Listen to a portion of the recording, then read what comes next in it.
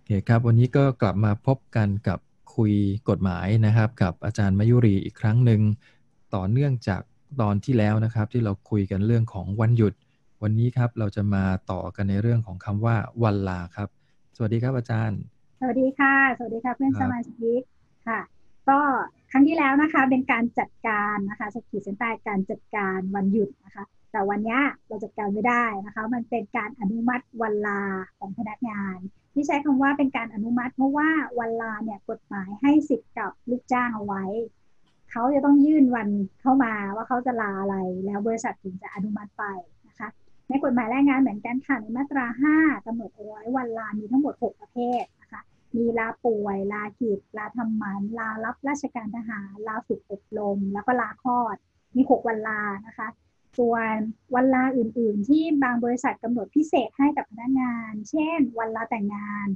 วันลาอุปสมบทนะคะเป็นสวัสดิการที่บริษัทเพิ่มให้นอกเหนือจากวันที่กฎหมายกำหนดนะคะแต่บางบริษัทก็ไม่ได้เขียนนะคะมันก็จะไปอยู่ในหมวดของวันลากิจได้ค่ะอันนี้วันนี้เราจะคุยกันแค่ประมาณ3 วันก่อนนะคะที่เหลือไปหาอ่านตามกฎหมายได้ แต่ว่า3 วันที่ป๊อปปูล่ามากที่หากันมากๆคืออันที่1คือวันลาป่วยค่าจ้าง30 วันทำงานขีดเส้นใต้เลยนะคะว่าจ่าย30 วันทำงานไม่ต้องถามว่านับเสาร์อาทิตย์ไหมวันหยุดตามประเพณีอะไรเงี้ยนะเราอะมีหน้าที่จ่ายถ้าเขาจะหยุดวันแบบต่อเนื่องกระดูกหักแบบหยุดทั้งเดือนเนี่ยก็นับไป30 วันทำงานหรือบางทีหยุดกระปิดกระปอยปวดหัวตัวร้อนสัปดาห์ละวันเดือนละวันอะไรเงี้ยคุณก็นับไปค่ะจ่ายวัน30 วันทำงานนะคะนับให้ได้30 วันทำงานเสร็จแล้วพอไม่ต้องจ่ายนะคะให้ประกันสังคมมารับผิดชอบต่อจากเรานะคะอันนี้ก็เป็นคำถามยอดฮิตอันที่1คำถามอันที่2นะคะนายจ้างไปเขียนว่าลาป่วยต้องหลังผ่านทดลองงานอันนี้ผิดเพราะว่ากฎหมายไม่ได้เขียนอย่างนั้น กฎหมายให้สิทธิ์ตั้งแต่วันแรกที่เป็นลูกจ้างนะคะเพราะว่าการป่วยไม่สามารถกำหนดได้รับเข้ามาทำงานวันนี้พรุ่งนี้ปวดท้องไม่มามาลืนผ่าไส้ติ่งยังได้เลยค่ะเพียงแต่ว่าบริษัทอนุมัติวันลาป่วยไปตามกฎหมายแต่บริษัทก็ยังสามารถนำตรงนั้นไปประเมินในการจะผ่านทดลองงานหรือไม่ผ่านทดลองงานก็ได้อันนี้เป็นสิทธิ์ฝั่งบริษัทนะคะเพราะฉะนั้นคือลาป่วยก็มีสิทธิ์ลาได้ตั้งแต่วันแรกที่เป็นพนักงานนะคะ อันที่2ก็คือการลาป่วยจ่ายค่าจ้างนะคะแจ้งไปแล้วนะคะว่าจ่าย30 วันทำงานอันที่3คือลาป่วยบ่อยออกหนังสือเตือนได้ไหมมีคำถามมาคำถามนี้นะคะคือก็คงรำคาญนะเพราะว่าก็เข้าใจนะบางทีการป่วยของพนักงานเราก็สงสัยว่ามันป่วยจริงหรือเปล่าปวดหัววันศุกร์ทุกศุกร์เลยหลังเงินเดือนออกปวดท้องตลอดอะไรเงี้ยคือเราก็สงสัยนะก็ได้แค่สงสัยนะคะว่ากฎหมายบอกว่าถ้านายจ้างสงสัยนายจ้างเป็นฝ่ายพิสูจน์ ลูกจ้างบอกว่าปวดหัวมันต้องปวดหัวนะคะทีนี้เนี่ยการลาป่วยบ่อยนะคะมีเราก็ต้องอนุมัติตามที่เขาป่วยจริงนะคะแต่ว่าเรานำมาประกอบการพิจารณาต่างๆได้รวมไปถึงการเลิกจ้างได้การเลิกจ้างเพราะพนักงานป่วยเรื้อรังหรือป่วยบ่อยทำให้มีผลเสียต่องานสามารถเลิกจ้างได้นะคะแต่ว่าเป็นการเลิกจ้างที่เขาไม่ได้มีความผิด เพราะฉะนั้นเราต้องจ่ายค่าจ้างตามกฎหมายจ่ายค่าชดเชยตามกฎหมายต้องบอกกล่าวล่วงหน้าตามกฎหมายนะคะถ้าทำตามกฎหมายทุกอย่างมันทำได้อันนี้มาดูว่าอะไรบ้างที่เราให้คำจำกัดความว่าเป็นลาป่วยและไม่ใช่ลาป่วยนะคะมีคำถามที่ถามบ่อยว่าอะไรบ้างที่ไม่ใช่การลาป่วยนะคะอันที่1เลยก็คือเกี่ยวกับการตั้งครรภ์นะคะการทำกิฟต์หรือการภาวะแทรกซ้อนเกี่ยวกับครรภ์ทุกอย่างที่เกี่ยวกับการตั้งครรภ์นะคะต้องปัดไปเป็นลาคลอดทั้งหมดนะคะอันที่2เกี่ยวกับเรื่องทันตกรรมนะคะที่ไม่ใช่การรักษานะคะเช่นการขูดหินปูนการอุดฟันการจัดฟันอันนี้ก็ไม่ใช่การลาป่วยนะคะอันที่3ก็คือศัลยกรรมความงามนะคะลาไปกรีดตาลาไปเสริมจมูกไม่ใช่ลาป่วยนะคะอันนี้พิจารณาเอาให้เป็นพักผ่อนประจำปีนะคะอันที่4ก็คือตรวจสุขภาพไม่ว่าจะเป็นการตรวจสุขภาพประจำปีหรือว่าตรวจเพราะว่าสงสัยว่าจะป่วยยังไม่ป่วยหมอนัดไปอัลตราซาวหมอนัดไปสแกนอย่างเงี้ยค่ะยังไม่ถือว่าเป็นการลาป่วยนะคะอันที่5ที่ถามกันมามากๆก็คือหมอนัด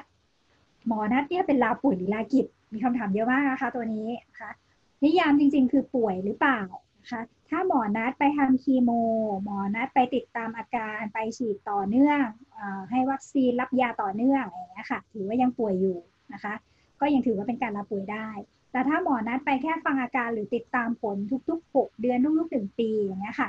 ก็อาจจะไม่ใช่ลาป่วยแล้วนะคะเพราะฉะนั้นตัวนี้ก็จะไปพิจารณาแยกเอาได้นะคะที่4-5 ข้อทั้งหมดเนี่ยค่ะโดยมากบริษัทส่วนใหญ่หรือแม้กระทั่งบริษัทประกันเองเขาก็ไม่ตีว่าเป็นการลาป่วยแต่ถ้าบริษัทไหนใจดีอยากจะการุณายกประโยชน์ให้กับพนักงานใครจะลาไปเสริมจมูกถือเป็นลาป่วยอันนี้ไม่ว่ากันนะคะถือว่าไม่ผิดกฎหมายนะคะก็อันนี้บอกให้ไว้ว่าเป็นเบสิกเบื้องต้นนะคะ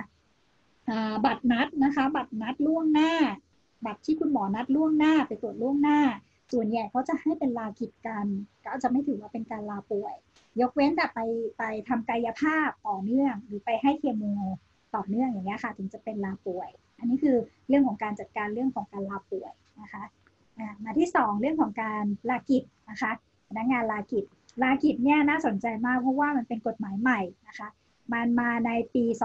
2562 เดือนพฤษภาคมถ้าไปอ่านดูในกฎหมายพระราชบัญญัติคุ้มครองแรงงาน 2541 มาตรา 34 เดิมการลากิจธุระอันจำเป็นให้เป็นไปตามข้อบังคับการทำงานของบริษัทนั่นแปลว่าบริษัทจะให้ก็ได้ไม่ให้ก็ได้แต่พอฉบับที่7แก้ไขออกมาในปี 2562 แก้มาตรา 34 ใหม่เป็นว่าให้ลูกจ้างลาเพื่อทำกิจธุระอันจำเป็นได้ปีละไม่น้อยกว่า3วันทำงานนั่นแปลว่าบริษัทถูกกำหนดให้อนุมัตินะคะแล้วยังไปพ่วงเอามาตรา 57/1 อนุมัติให้ลาและยังต้องจ่ายค่าจ้างอีกไม่น้อยกว่า3วันทำงานค่ะอันนี้เป็นกฎหมายใหม่นะคะเข้างานมาหลังปี 2562 ได้ลากิจคนละ3วันหมดเช่นกันค่ะว่ากฎหมายแรงงานไม่ได้กำหนดไว้ว่าลากิจจะต้องผ่านทดลองงานแล้วถึงจะลาได้กฎหมายให้ตั้งแต่วันแรกที่เป็นลูกจ้างเลยพอวันที่2คุณมีเหตุที่จะต้องลากิจก็ลาได้เพียงแต่ว่าลาแล้วจะมีผลต่อการประเมินหรือเปล่านี่อีกเรื่องหนึ่งนะคะอันนี้คือสิทธิ์ที่ลาได้เพราะฉะนั้นเวลาที่คุณไปเขียนในข้อบังคับบริษัทนะคะเวลาเขียนกิจธุระอันจำเป็นเนี่ยค่ะเราไม่ต้องใส่ว่าทำใบขับขี่ทำบัตรประชาชนนี่นั่นเพราะว่าคุณต้องใส่เป็น100อย่างเลยอะเพราะว่าทุกคนมีกิจธุระมากมายไก่กองนะคะเขียนคำนิยามสั้นๆนะคะไว้ว่าการลากิจนะคะนิยามว่ากิจธุระอันจำเป็นที่ต้องทำด้วยตัวเองไม่สามารถมอบหมายให้คนอื่นทำแทนได้หรือไม่สามารถหลีกเลี่ยงทำธุระอันจำเป็นนี้ได้ในวันหยุดเขียนแค่ประมาณนี้เวลาที่เขายื่นวันลาเข้ามาคุณก็เขียนว่าการลากิจต้องลาล่วงหน้า7 วันหรือ3 วันอะไรก็แล้วแต่เวลาลาล่วงหน้าเข้ามาก็ดูว่ามันเข้าตามพวกนี้หรือเปล่าลาไปเป็นเจ้าบ่าวอันนี้ก็กิจธุระอันจำเป็นใช่ไหมคะไม่ไปไม่ได้ลาไปเป็นเพื่อนเจ้าบ่าวนี่เป็นเพื่อนเจ้าบ่าวนี่มันต้องไปไหมอะไรเงี้ยก็พิจารณาได้นะคะก็อันนี้ลากิจฝากไว้นะคะลา3 วันไม่ลาที่เกิน3 วันทำงานเพราะว่ากฎหมายให้ลาได้3 วันทำงานโดยจ่ายค่าจ้างกิจเยอะธุระเยอะยังไม่จบนะคะเขาจะลาต่อเนื่องนะคะวันที่4เป็นต้นไปแล้วแต่บริษัทเลยเพราะว่ากฎหมายไม่ได้กำหนดนะคะหลายบริษัทก็ให้ลาได้โดยไม่จ่ายค่าจ้างเป็น no work no pay ไปนะคะหรือบางบริษัทก็ยังให้อีก3 วันก็ได้นะคะอันนี้หลังจากขั้นต่ำของกฎหมายแล้วที่เหลือเป็นของบริษัทเลยว่าบริษัทจะจัดการยังไงนะคะส่วนใหญ่ก็จะลาไม่ขอรับค่าจ้างกันนะคะ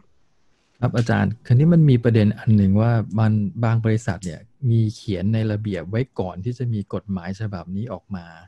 ว่าให้ลากิจธุระได้อย่างสมมุติว่า5 วันอ่ะถ้ามันออกมาแบบนี้นั่นแปลว่าพอมีกฎหมายฉบับนี้กำหนดไว้3 วัน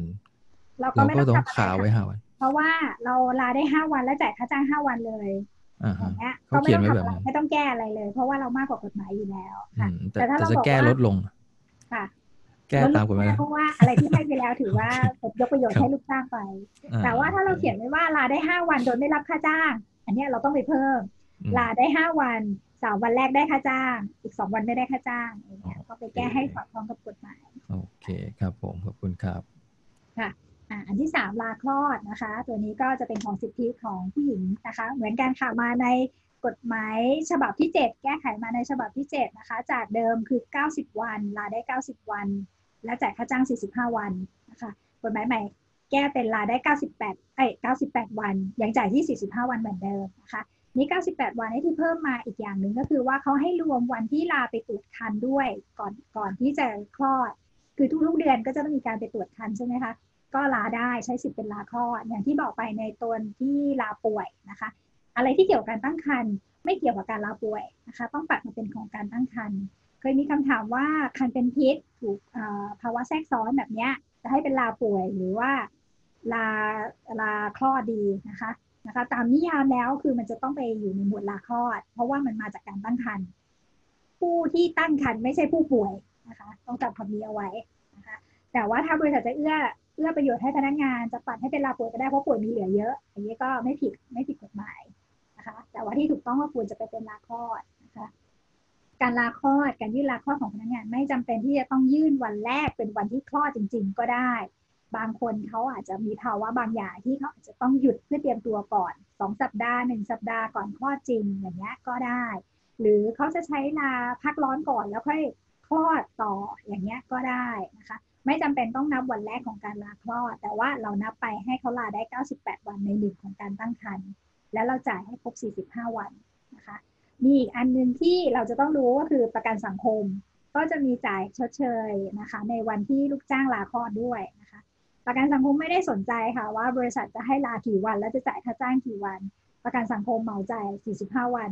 นะคะ50%ของค่าจ้างค่ะไม่เกิน 15,000 จ่ายเลย45วันนะคะมันก็จะจ่ายเขาจะทำเรื่องพร้อมกัน2รายการก็คือค่าคลอดกับวันหยุดนะคะพนักงานก็จะได้ตรงนี้ไปเต็มๆนะคะตัวนี้ก็เป็นตัวหนึ่งที่เราไว้แนะนำให้พนักงานได้นะคะเวลาที่เขาจะต้องมีใช้สิทธิของประกันสังคมนะคะก็ลาคลอดก็จะมีอยู่ประมาณนี้ลาคลอดไม่ค่อยได้ติดปัญหาอะไรส่วนใหญ่จะไปติดปัญหาเรื่องลากิจกับลาป่วยเยอะค่ะส่วนอีก3วันลานะคะลาทำหมันช่วงนี้โอ้ไม่มีแล้วนะคะสมัยยุคปัจจุบันนะคะแล้วก็ลาฝึกอบรมเนี่ยลาได้นะคะตามกฎกระทรวงแต่ว่าไม่ได้บอกว่าเราต้องจ่ายค่าจ้างหรือไม่จ่ายค่าจ้างอันนี้ก็คุยกันเป็นเคส by เคสไปนะคะลาเพื่อรับราชการทหารนะคะก็อันนี้ก็ลาได้ค่ะก็ทีนี้มันมีการอนุมัติวันลาครับโทษครับมันมีวันประเด็นเรื่องฝึกอบรมที่หลายๆองค์กรเขาสงสัยเหมือนกันครับว่าอย่างบริษัทส่งพนักงานไปอบรมเนี่ยกับการลาเพื่อฝึกอบรมเนี่ยมันต่างกันยังไงตัวที่ฝึกอบรมที่บริษัทส่งไปนะคะอยู่ในแผนฝึกอบรมอยู่ในข้อกำหนดของบริษัทไปฝึกอบรมแล้วเพื่อประโยชน์ของบริษัทเป็นถือว่าเป็นงานอย่างหนึ่งของบริษัทก็คือนายจ้างมอบหมายให้แต่มอบหมายวันนี้ให้ไปฝึกอบรมอย่างนี้ค่ะถือเป็นการฝึกอบรมของบริษัทไม่ได้ถือเป็นวันลาถือเป็นวันทำงานเช่นกันว่าถ้าไปฝึกอบรมถ้านายจ้างสั่งให้ไปฝึกอบรมในวันหยุดเสาร์อาทิตย์นะคะถือว่าเป็นการทำงานในวันหยุดได้นะคะแต่การฝึกอบรมที่ลาไปฝึกอบรมเพิ่มทักษะในกฎหมายที่เขียนเอาไว้นะคะมันจะมีในกฎกระทรวงอีกตัวหนึ่งที่เขียนเอาไว้นะคะอย่างเช่นพนักงานลาไปศึกษาต่อหรือไปเรียนอย่างอื่นเพิ่มเติมซึ่งเป็นความประสงค์ของพนักงานเองอันนี้พนักงานสามารถขอยืดลาฝึกอบรมได้นะคะจะจ่ายค่าจ้างหรือไม่จ่ายค่าจ้างแล้วแต่ตกลงกันตัวนี้กฎหมายไม่ได้ฟิกเอาไว้ค่ะครับคันนี้ไปเรียนอะไรก็ได้ใช่ไหมฮะไม่ได้บังคับไม่ได้บังคับค่ะแต่ว่านายจ้างจะอนุมัติหรือไม่มันต้องขึ้นอยู่กับเหตุและผลด้วยค่ะอย่างของที่บริษัทเคยมีพนักงานแผนกคุณภาพนะคะน้องเขาลาไปเรียนเกี่ยวกับปริญญาโทคลังสินค้าข้ามแผนกไปเลยนะคะก็บริษัทเห็นว่าเขาอยากเรียนปริญญาโทสาขานี้ก็เลยให้อนุมัติไปแต่ถ้าแบบลาไปแบบเรียนแดนซิ่งเรียนร้องเพลงเรียนดนตรีอะไรอย่างนี้ถ้ามันไม่ได้เกี่ยวมากหรือไม่ได้เพิ่มทักษะซึ่งมาช่วยในงานมากๆอย่างเงี้ยค่ะบริษัทก็มีสิทธิ์ที่จะปฏิเสธการขอการลานั้นได้ครับโอเคงั้นเคลียร์นะครับสำหรับท่านที่สงสัยเรื่องการส่งพนักงานไปอบรมกับเรื่องลาฝึกอบรมว่ามันต่างกันอย่างไรถึงตอนนี้ทุกท่านก็น่าจะพอเข้าใจความแตกต่างระหว่างคำว่าวันลากับวันหยุดกันไปแล้วนะครับที่ถูกต้องกันตามกฎหมายก็น่าจะพอหยิบยกเอาประเด็นเหล่านี้ไปใช้บริหารทรัพยากรบุคคลในองค์กรของท่านให้ถูกต้องตรงตามกฎหมายเพื่อไม่ให้เกิดปัญหาอันอื่นตามมามากมายนะครับแล้วพบกันใหม่ในประเด็นทางกฎหมายทุกวันศุกร์นะครับกับอาจารย์มยุรีนะครับสำหรับวันนี้ขอบคุณครับสวัสดีครับ